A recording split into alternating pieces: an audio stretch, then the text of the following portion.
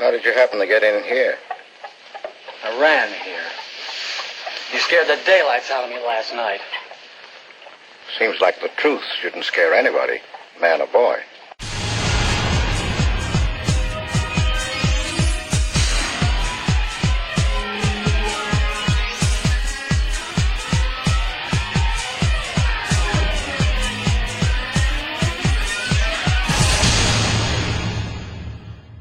What's the matter, Lieutenant? Is this thing getting you? Oh, no. I'm just thinking about public reaction to all this. Hello, everyone, and welcome to When It Was Cool Dark. Thank you very much for joining me. I am your host, Carl Stern. This show is produced and distributed by WhenItWasCool.com and is part of the When It Was Cool podcasting network.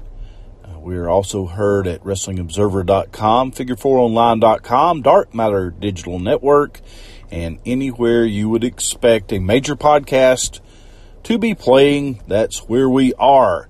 So we hope you will subscribe to all of our shows on whatever podcast app you have. And we are in a series called 100 of the Darkest Moments in Pop Culture History. Now, we are well into this series now. In fact, we're in the latter 1/4 of it. We are nearly finished with our series. Yes, I know there has been a lot of death and depressing stories throughout this series, but I hope it has encouraged you to go back and check out the art that many of the people we've talked about were part of, and to keep the memory and the spirit alive to some of those who have met tragic ends. And today's, I guess it involves a death at the very end, though not directly from this incident. But this is, in my opinion, a dark moment in pop culture history that directly affected the state I live in, which is the state of Alabama. And in fact, it involves a place I've been to. Here in Alabama, we have two major college football teams. You may even say three, but two for sure. There's Alabama and Auburn, and some might throw UAB in there as well. But for the large colleges, universities, the University of Alabama, of course, is a NCAA football powerhouse with numerous national championships, numerous Heisman Trophy winners. Everybody, of course, is aware. If you've been around the last 20 years and paid even remote attention to college football, Alabama has been a powerhouse under Nick Saban, and then back even years ago under Coach Bear Bryant. So Alabama football, a huge deal in the state of Alabama. And their number one rival comes from South Alabama, which is Auburn University, located in Auburn, Alabama.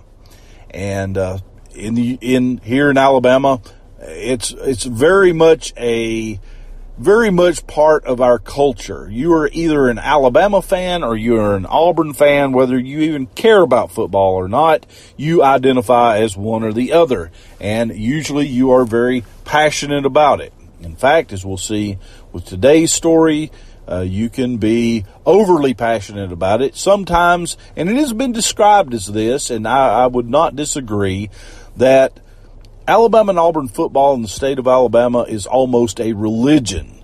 Now, that may sound silly to some of you, sound weird, and I guess in a lot of ways it kind of is, but you have to understand that Alabama doesn't have a huge population center. Our biggest three cities are Huntsville, Alabama, Birmingham, Alabama, and Mobile, Alabama. And while Huntsville and Birmingham are, medium-sized cities, we don't have a professional football team anywhere in the state of Alabama.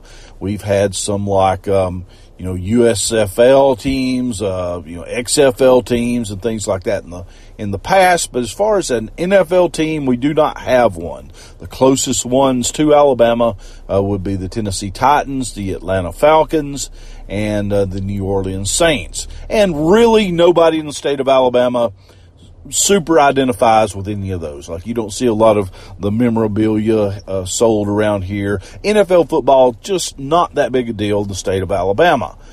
So our, quote, pro teams are actually going to be Alabama and Auburn. And Auburn is kind of like that spoiler, okay? They have oftentimes in the past done quite well in football. They've had Heisman Trophy winners as well and national championships. And, they're a very solid, or at least have been in the past, very solid football team. They've struggled in the last several years. But regardless of that, the one big game that happens in November of every year is between Alabama and Auburn, and regardless of what the record of either team is, that game is always, oftentimes anyway, very, very close. And that game obviously stirs a lot of passions. There are very often following that football game stories of people being arrested for fighting about the outcome or some call in the game or something like that. So people can be ridiculously passionate, almost religiously fanatical about football here in the state of Alabama. It is, I think, without question, the number one pastime in the state of Alabama. In fact, I couldn't even think of what could come second. Maybe fishing or golf or something like that. I'm not sure, but really nothing competes with football as far as a hobby goes in the state of Alabama. And we're going to focus on Auburn first off. And I actually I did not attend the University of Auburn, although I had a friend that did, and I had intentions of going to Auburn University. When we graduated high school, he got accepted into Auburn, and went down there and then got an apartment, and I moved down there with him with the understanding that I was going to get a job down there and work and go to a junior college until I finally could get accepted into Auburn myself. I didn't have some of the basic classes that I needed, so I needed to kind of lay down some of that groundwork first before I went to the major university. And so that was the plan. We go down there. And so for a little while, I actually lived in Auburn and worked in Opelika, which is just next door to Auburn. And so I was very familiar with, the football traditions down there, and one of which is called Toomer's Corner. Okay, and so Toomer's Corner is really a kind of a nondescript downtown little area. It's at the corner of the intersection of Magnolia Avenue and College Street, and it's basically just downtown. There's a drugstore nearby, and there are just some trees there. And every time Auburn would have a big win or something, it was tradition for students and fans of Auburn football to go down there and roll those trees. Now, I presume many of you know what I'm talking about when I say that, but it's one of those things where we take toilet paper and throw up in the trees. It's just a way of, it's weird when you think about it, but it's a way of celebrating a victory. And so right there across from Toomer's Drugs were these oak trees, and this would have been a tradition going back a long, long time. And needless to say, this was, a point of contention for Alabama fans who would oftentimes make fun of, people from Auburn for rolling the trees at Toomer's Corner. Well, one fan took it pretty doggone far. His name was Harvey Updike. And we're going to talk about the saga of Mr. Updike and what happened at Toomer's Corner down in Auburn, Alabama. And this all started with a call-in to a radio show. There was a radio sports talk host named Paul Feinbaum. He was also a newspaper sports writer. He is probably the most, well, I wouldn't say probably, he is almost certainly the most well-known sports writer in our state. He was, I think he started out with some local news down here and worked his way up into being much larger syndicated, I think, with ESPN and on a sports talk show network. And so oftentimes fans of Alabama and Auburn football would call in and, talk to the Paul Feinbaum show.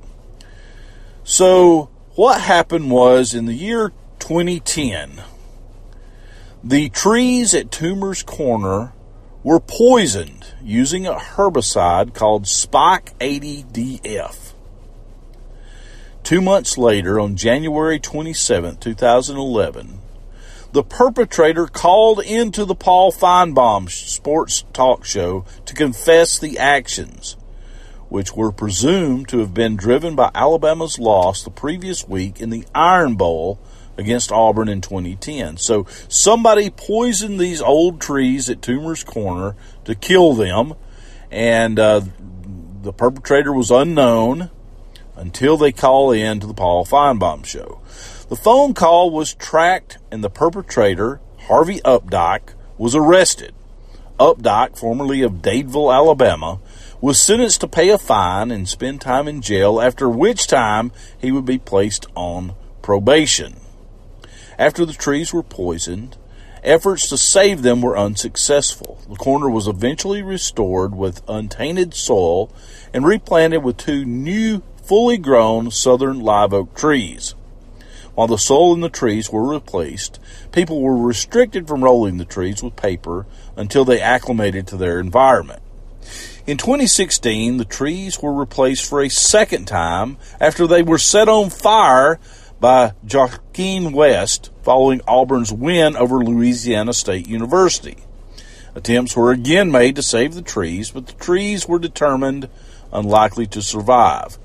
The other trees bordering College Street were not affected by the fire, but had failed to grow properly for unknown reasons. In February 2017, 2 fully grown trees were planted to replace the tree that had failed and the tree that had been lit ablaze. So twice, some fan of another university, although the most famous one being the Harvey Updike situation, killed the trees at Toomer's Corner. So what's so important about Toomer's Corner? Well, Toomer's Corner was named after a businessman and former state senator, Shelton Toomer, a former halfback for the first Auburn squad in 1892. Toomer founded Toomer's Drugs in 1896, which was started with a $500 loan from John Reese, and Toomer later founded the Bank of Auburn on the corner of Magnolia Avenue and College Street in 1907. The pharmacy was later sold in 1952 by Toomer to Mack and Elizabeth Lipscomb, who chose against renaming the pharmacy.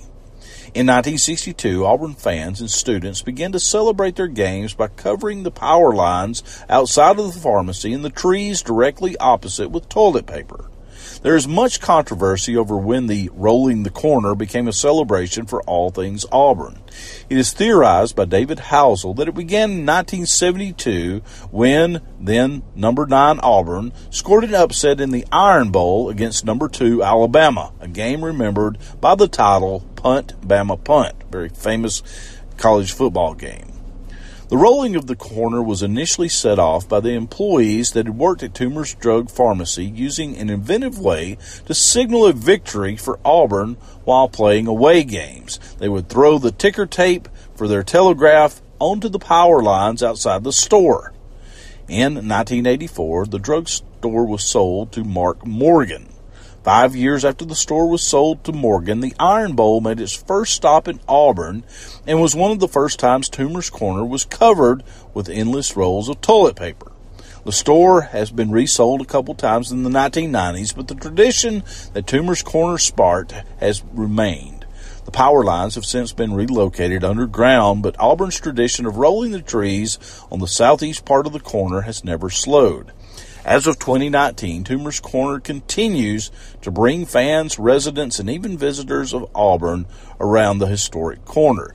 Now, you heard me refer to the Iron Bowl. The Iron Bowl is the traditional name for the late November, usually right around Thanksgiving, just before Thanksgiving, game between the University of Alabama and the University of Auburn. Alabama, of course, the University of Alabama, located in Tuscaloosa in the central part of the state, and Auburn down in the southern part of the state. So it's an interstate rivalry. And it was called the Iron Bowl because every year the two teams met in the middle, so to speak, in Birmingham, which is the Iron City. They would play at Legion Field.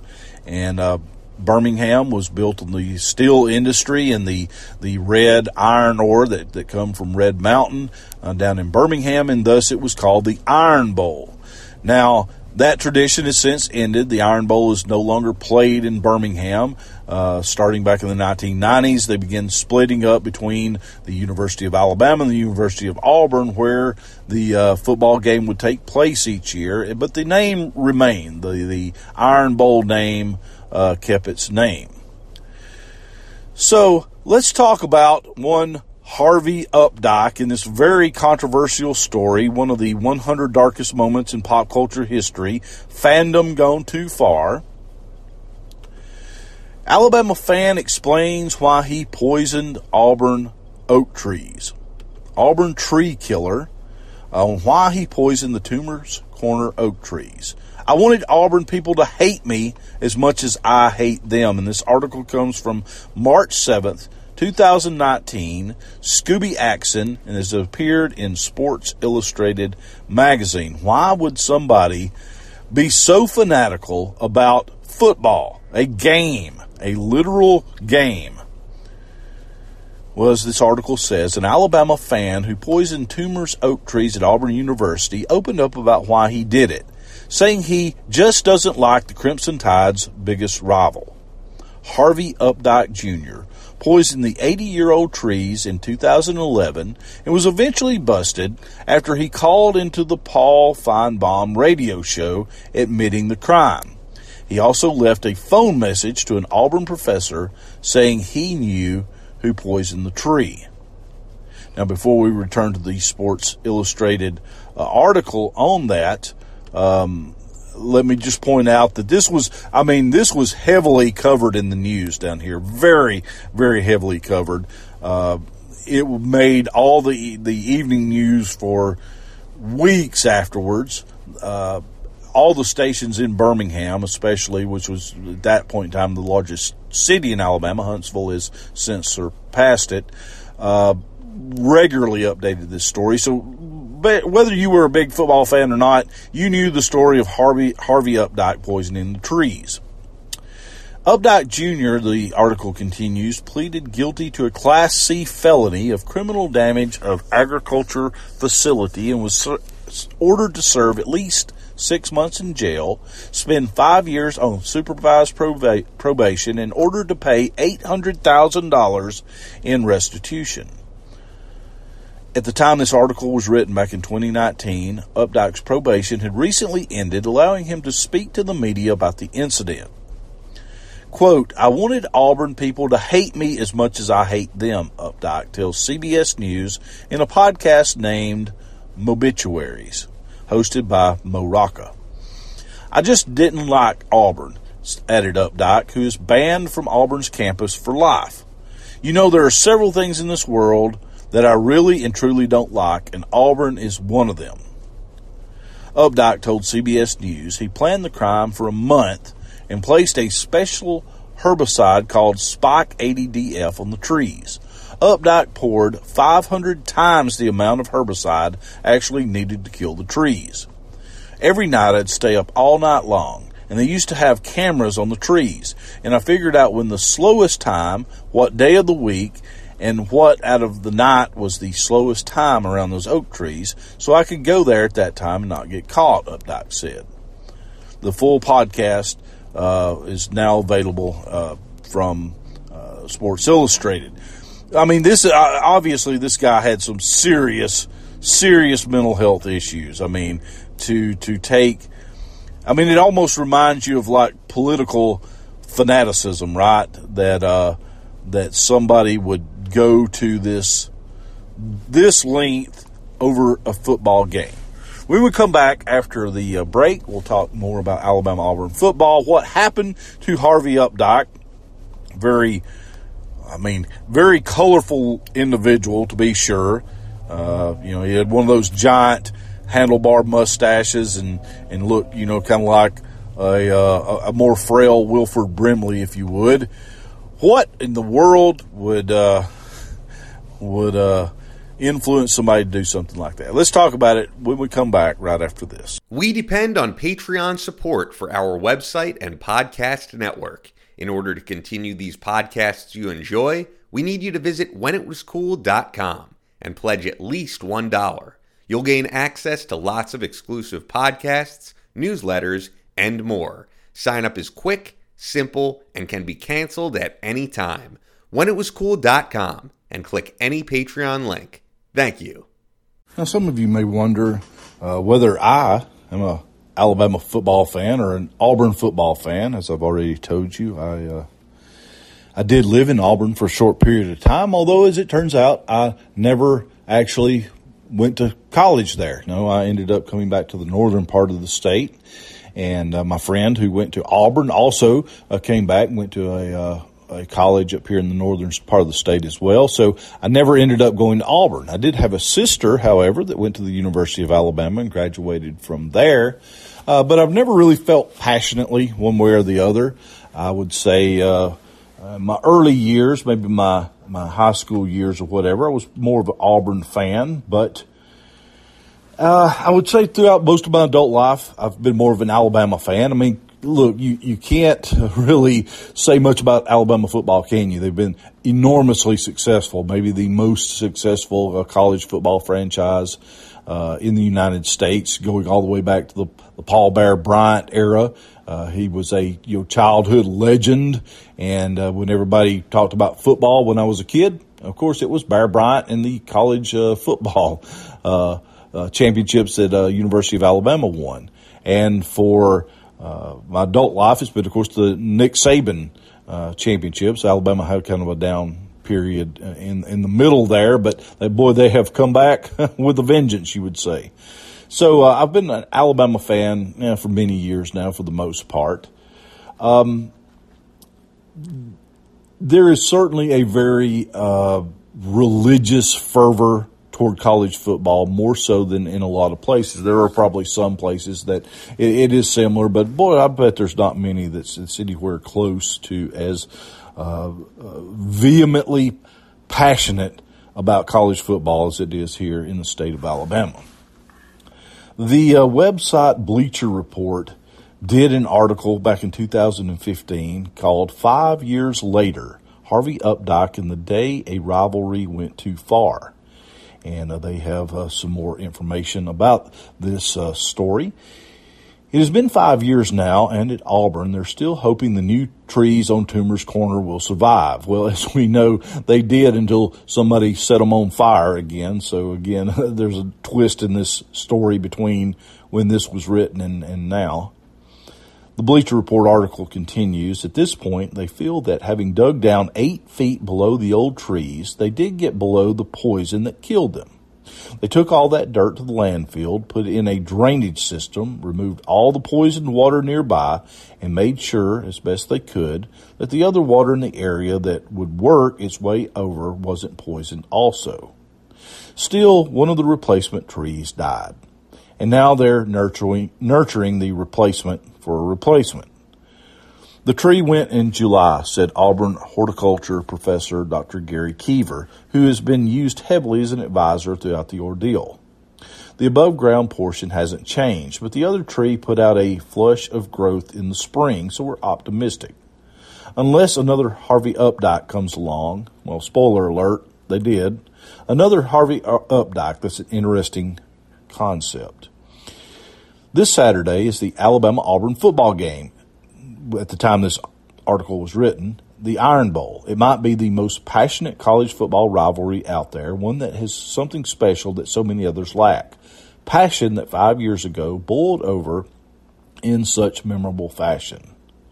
Auburn won the Iron Bowl that year, and Updike, an Alabama fan, retaliated. So say the courts anyway. Updike has denied his role on some occasions and admitted it on others. Either way, it was 2 months later when Updike called into the Paul Feinbaum radio show describing himself as Al from Dadeville and said he had poisoned the trees at Toomer's Corner. Keep in mind, we would get a lot of outrageous claims on the show, said Pat Smith, longtime producer of Feinbaum's show and now in content development for Cross Digital Multimedia. But when he started talking and saying what he had done, I came running down the hall to the control room. You could sense something in his voice that he had done something completely unfathomable in this rivalry. Of course, Smith said he wasn't positive, but then the Auburn police called after Al from Dadeville hung up. And a few days later, someone from a state senator's office called to say they should expect a call from the FBI or Homeland Security over that phone call from that crazy guy, Smith said. I said, "You mean he really did that?" He said, "Pat, the trees are dead." The issue is they believed he put so much poison in the ground that it could affect the water supply. It elevated real quick from crazy guy wanting to get back at something done to the Bear Bryant statue to a potential terrorist threat. And yes, there was apparently some vandalism to a Bear Bryant statue in Tuscaloosa that may have also had some encouragement to this retaliation. Harvey Updike went to prison for what he did and was fined $800,000, an amount he'll never make a dent into. There's a certain amount of sensitivity about Updike. He went through several attorneys during his case and ended up with two of them. One told Bleacher Report to contact the other one for this story. The other one didn't respond to a request. The story capitulated Feinbaum from a college football media star in the Southeast with growing national interest into a full-fledged national media star. What does he think about the whole thing? An ESPN spokesperson said that Feinbaum told her he already said everything he has to say about it. Yes, someone who talks for a living said they didn't want to talk about it. And Updike, he politely wrote via direct message, "I'm sorry, I was advised not to do any more interviews. Feinbaum has contacted multiple times, and I've turned them down." Yes, he was on Feinbaum's show a handful of times over the years. Yeah, can you believe that? He actually went back on there. And one time, Smith said, Updike, a former Texas state trooper, yes, he was a former Texas state trooper. That's unbelievable, right? Came to the studio and just sat there without a microphone and watched Feinbaum do a radio for a few hours while members of the show's staff stared through the big window at him. In some ways, Southern football could cross the line at times, going from religion to near cult, and boy, is that ever true. Smith talked about the culture of sports talk radio in the South, where regular, colorful callers can become celebrities themselves. Maybe that's enough to push someone who is already close to the line. There was absolutely zero remorse from him, Keever said. Case in point, Updike's Twitter account, he tweets incessantly. He mostly brags about Alabama football, mixing in some caring personal messages and far right-wing political comments. And then there are ones like this. Harvey Updike on Twitter on November 19, 2015 says, "I have been called a horticulture terrorist before." Or similar sentiments with less safe-for-work language. Surely most Alabama fans don't claim Updike, but he does have a level of fame and popularity, and he doesn't seem to feel the need to hide from it. Back on the Auburn campus, Keever explained that the original trees carried emotional value. They were the backdrop of memories to Auburn families for decades. They used to produce acorns, which were sold off for charity. Some of the acorns were planted off campus and are growing into oak trees now. Those trees are being moved near the site of the original ones. Meanwhile, it was tradition for Auburn fans to throw massive amounts of toilet paper on the trees. Volunteers would clean it up after big wins and big events. Auburn is a little unsure if the replacement tree can handle that and has asked fans to hold off on doing that again until next year. Keever suspects that, despite increased cameras and security around the trees, if Auburn wins the Iron Bowl Saturday, the fans won't be able to control themselves. That might not be a problem, though. On Twitter, Updike predicts Alabama by blowout. Well, so another interesting look there into Harvey Updike and his crimes against nature, quite literally. So how did this story end? Well, the ending goes as such. AL.com reports July 30th, 2020. Alabama fan Harvey Updike, poisoner of Auburn trees, dead at age 71. Harvey Updike, the Alabama football fan who made national headlines when he poisoned trees at Auburn University's Toomer's Corner in 2010, has died. His son, and get this, his son's name is Bear Updike, yes, named after Bear Bryant. His son, Bear Updike, told AL.com that his father died Thursday afternoon of natural causes in Louisiana, where he had been living. He was 71. Harvey Updike became a household name among Alabama sports fans in 2011 when he called into the Paul Feinbaum radio show claiming to have poisoned Auburn's iconic trees after the Tigers' win in the Iron Bowl the previous November. "Let me tell you what I did," Updike told Feinbaum on live radio. "The weekend after the Iron Bowl, I went to Auburn because I live 30 miles away, and I poisoned the 2 Toomer's trees. I put Spike ADDF in them. They're not dead yet, but they definitely will die." He later pleaded guilty in 2013 to a felony charge of criminal damage of an agricultural facility and spent more than 70 days in jail. Updike, a former Texas state trooper, was ordered to pay $800,000 in court-ordered penalties and restitution, but had only paid about $6,900 by last October. Auburn later cut down the oak trees and replaced them. And, of course, we know how that story also come to an end there as well. And, it's amazing to me how passionate some people get. I could almost understand it when it comes to politics. Like, I can understand how some people can get so engrossed in politics because they deal with ideals, they deal with laws, they deal with things people think are right or wrong in society, moral values and things like that. I can see how people get cheerleaded by talking heads into irrational actions when it involves politics.